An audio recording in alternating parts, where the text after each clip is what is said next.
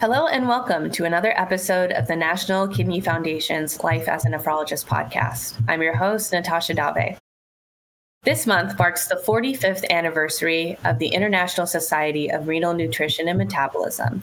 To celebrate this, the Journal of Renal Nutrition, JRUN, is publishing a special supplement focusing on several themes, including plant-dominant diets, microbiome modulation, and how to approach nutrition in patients who elect conservative care. We are fortunate to be joined by the editors of this issue and several of the authors. So let's introduce the editors first. We are joined by the editor-in-chief of the journal, Cam Kalantar-Zadek. Cam, do you mind introducing yourself? Yeah, hi. This is Cam Kalantar-Zadek.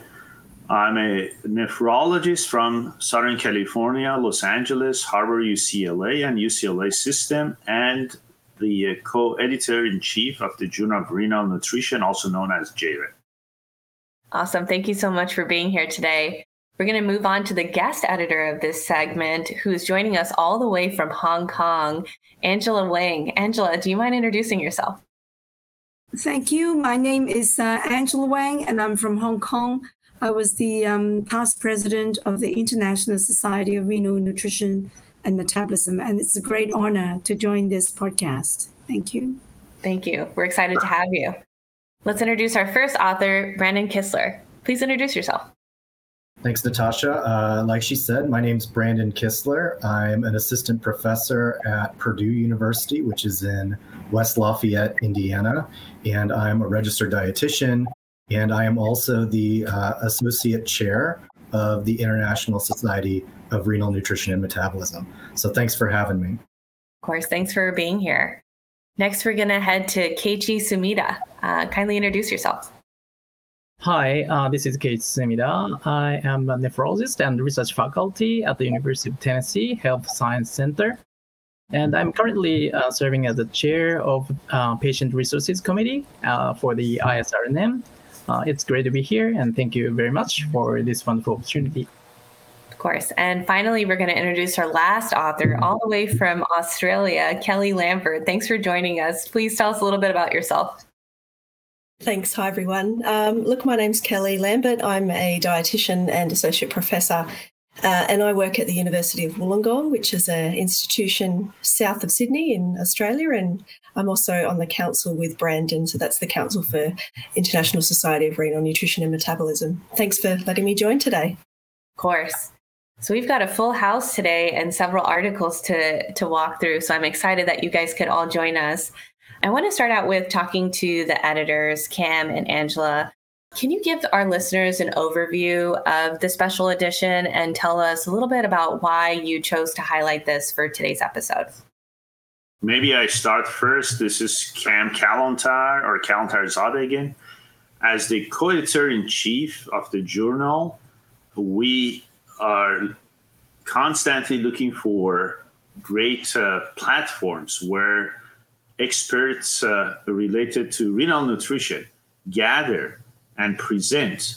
And the ISRNM, or International Society of Renal Nutrition and Metabolism, related activities are the leading sources of these areas of expertise. The last Congress of the International Society of Renal Nutrition and Metabolism was held in China. And to that end, Dr. Angela Wang was the immediate past president and oversaw the activities related to this important international Congress. And the contributions that are being discussed today are all coming from that conference. On top of that, Dr. Angela Wang is going to mention something about also a special anniversary. So I'm going to stop here to see what Dr. Wang has to say. Thank you very much, Cam. It's a great honor to join this core and also to have the special issues selected for this podcast. In fact, the International Society of Renal Nutrition and Metabolism was established back 45 years ago. And last year, when we had the 21st Congress of the International Society of Renal Nutrition and Metabolism, it gave us this idea that we should be doing an anniversary journal issue for our society, which is the 45th years anniversary issue.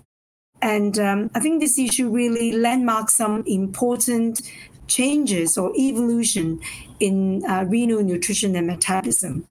And that there are 16 chapters in this issue, and each of the chapter actually outlined a very key aspect in renal nutrition and metabolism that have evolved and developed in both research as well as clinical care in the aspect in the last 45 years. So the 3 chapters selected are some of the key areas that we have faced great changes and advances made. For instance, the chapter led by Kaiichi Sumida on potassium management. This is clearly an aspect that has undergone a lot of evolution in the last 45 years. And there's another key interest area by Kelly Lambert, which is on the gut microbiota. Again, this is an area which is central to renal nutrition and metabolism. And also the other chapter by Brandon is on conservative kidney care.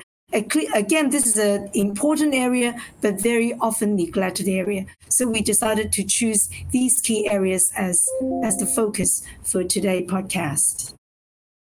I love that. I love how a conference has spurred the inspiration for this issue. It's truly a testament to what happens when you get so many great minds in one room, and I just feel like magic happens. So I think that's a really great way to sort of tee up the articles that we're going to discuss. So I'm going to introduce the articles. The first article is titled New Insights into Dietary Approaches to Potassium Management and Chronic Kidney Disease.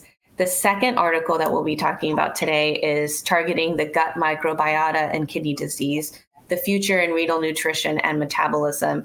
And finally, we'll end with talking about nutritional and dietary management of chronic kidney disease under conservative and preservative kidney care without dialysis. All right, let's dive into our first article on the insights of dietary approaches to potassium management and CKD. My first question to the group is, what is novel about this article and sort of what led you to choose it? I think I'll address this question to Cam. Yes, thank you. The 3 articles, they highlight some of the emerging focus areas in the field of renal nutrition.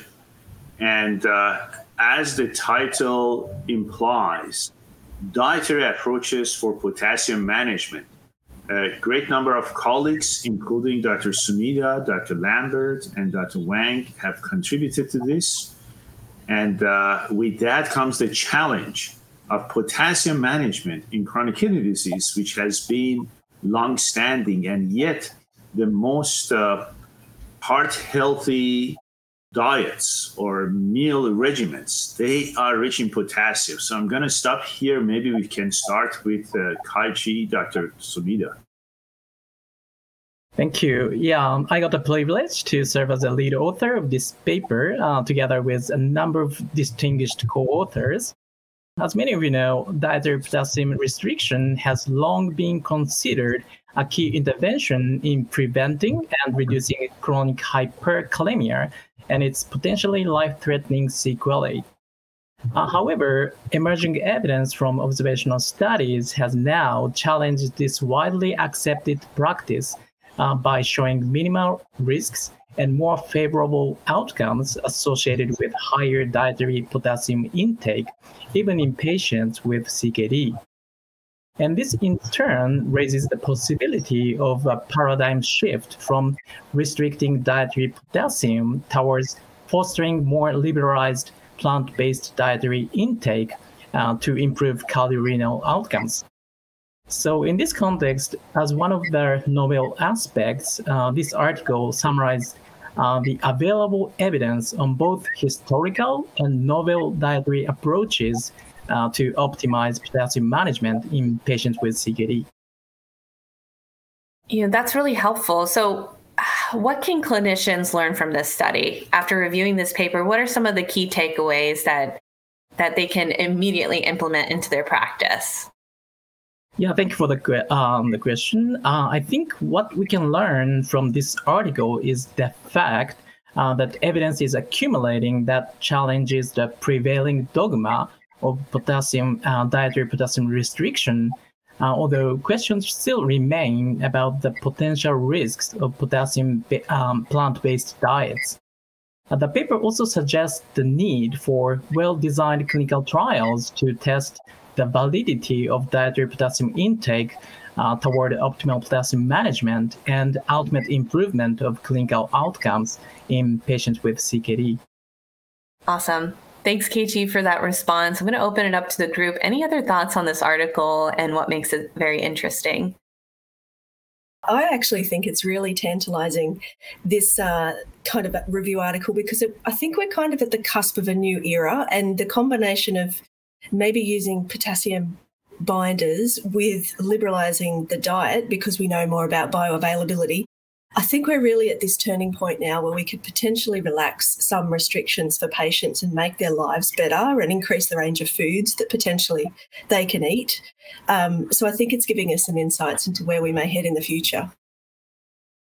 If I can maybe add just one other, I think, message that you can potentially take away from this article is this idea of fiber, which I think will be potentially a consistent message throughout a number of these articles. But this idea that fiber is this potentially low risk intervention that may have potassium, sparing or potassium preserving benefits. That's still work ongoing in that area, but increasing fiber is a recommendation that can have a lot of benefits, and this is potentially one of those.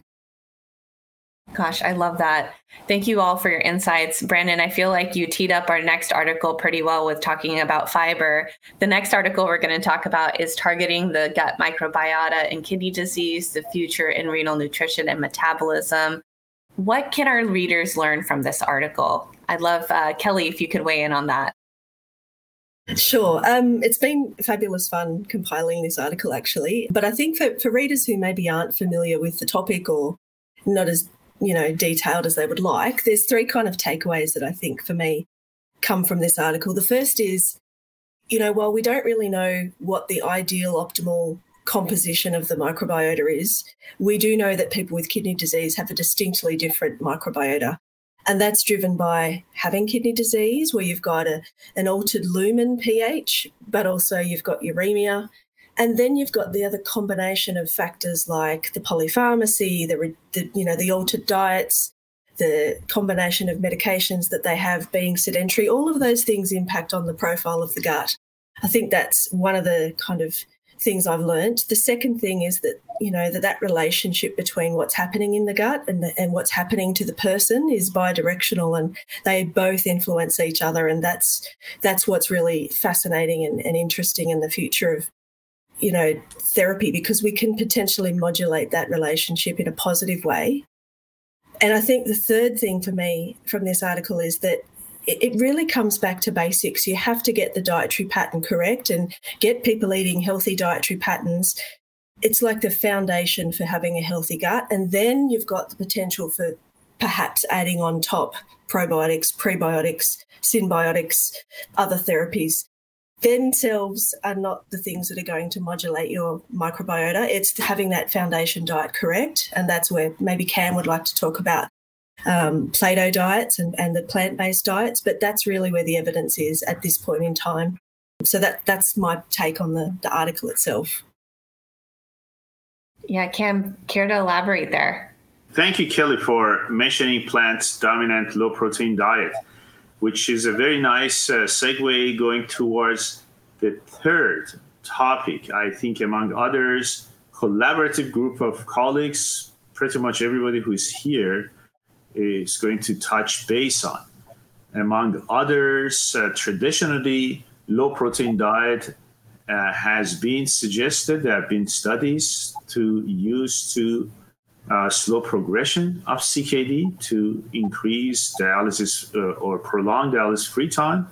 However, given what Dr. Sumita and Dr. Lambert astutely alluded to, now with the new era, there is more emphasis on having or rediscovering the power of plant-based, plant-dominant, or plant-forward meals or diets. So I'm going to stop here. Why? Because we have also, among others, Dr. Brandon Kistler, who has contributed to this field, among others, has allowed us to better organize some of the proceedings of guidelines, including lastly, KDOQI guidelines, and in terms of the quality and quantity of dietary protein intake and other components of the diet.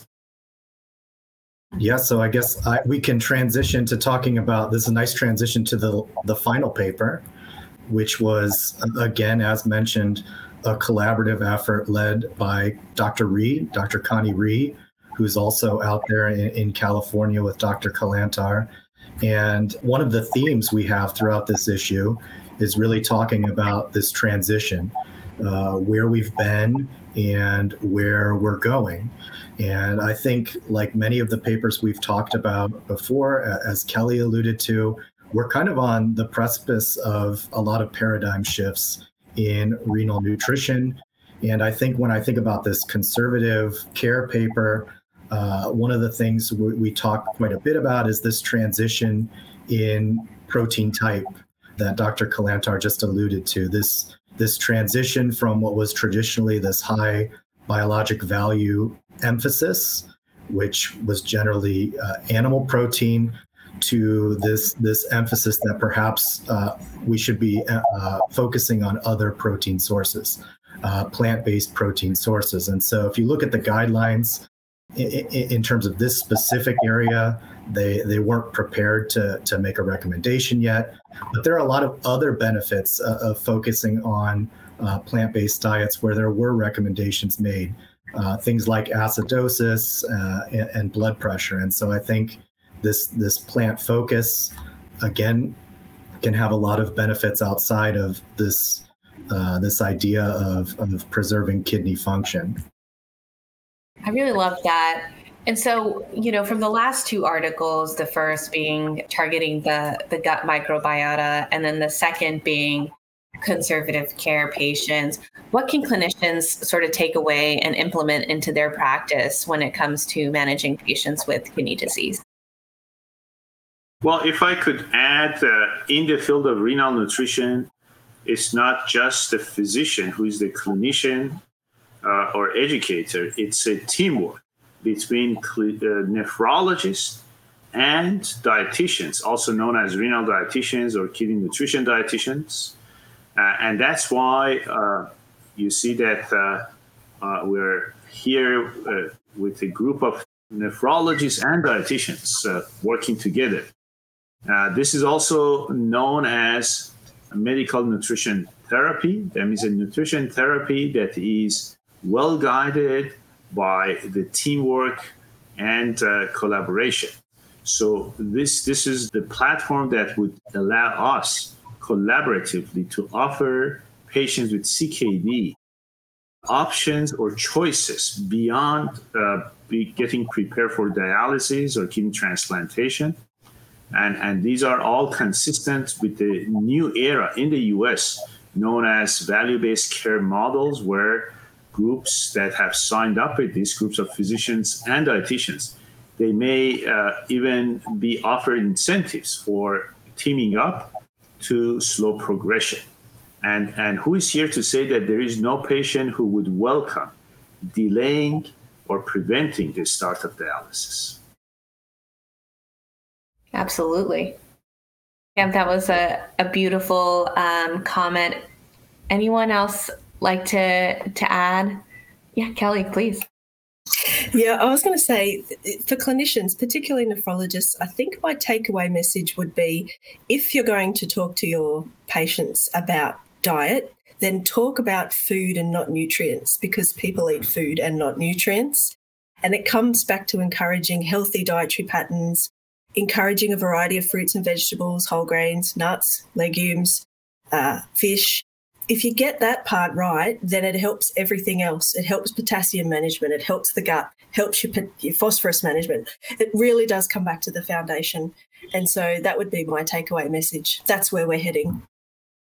Angela, anything to add? Yeah, I think I think the three topics that we selected today are clearly very important and central to managing patients with kidney disease. And it also illustrates the importance of organ crosstalk, like between the kidney disease and the gut and cardiovascular disease, or even brain health. So clearly, we do need more research. And I think one thing illustrates in this special issue is also the future development and the research gaps. So in all these chapters, we have also highlighted some of the research gaps and how we can further move the field forward by doing more research and clinical trials, and especially with the gut microbiota or conservative kidney care or even potassium management. So we call for more research globally in order to bridge gaps in our knowledge. Thank you. Awesome, Angela. And with that, I think we're going to wrap up. But before we do, I'd like to thank the editors and authors for their time and contribution to this special edition. I learned a lot. I'd also like to thank our listeners. If you're interested in these articles or others, please take a look at the special edition. We'll include a link in the show notes. If you've enjoyed this episode, please tag us on Twitter. Our handle is @NKF. And if you'd like to get in touch with us about future episodes or have ideas, please email us at nkfpodcast@kidney.org. Until next time, everyone, take care.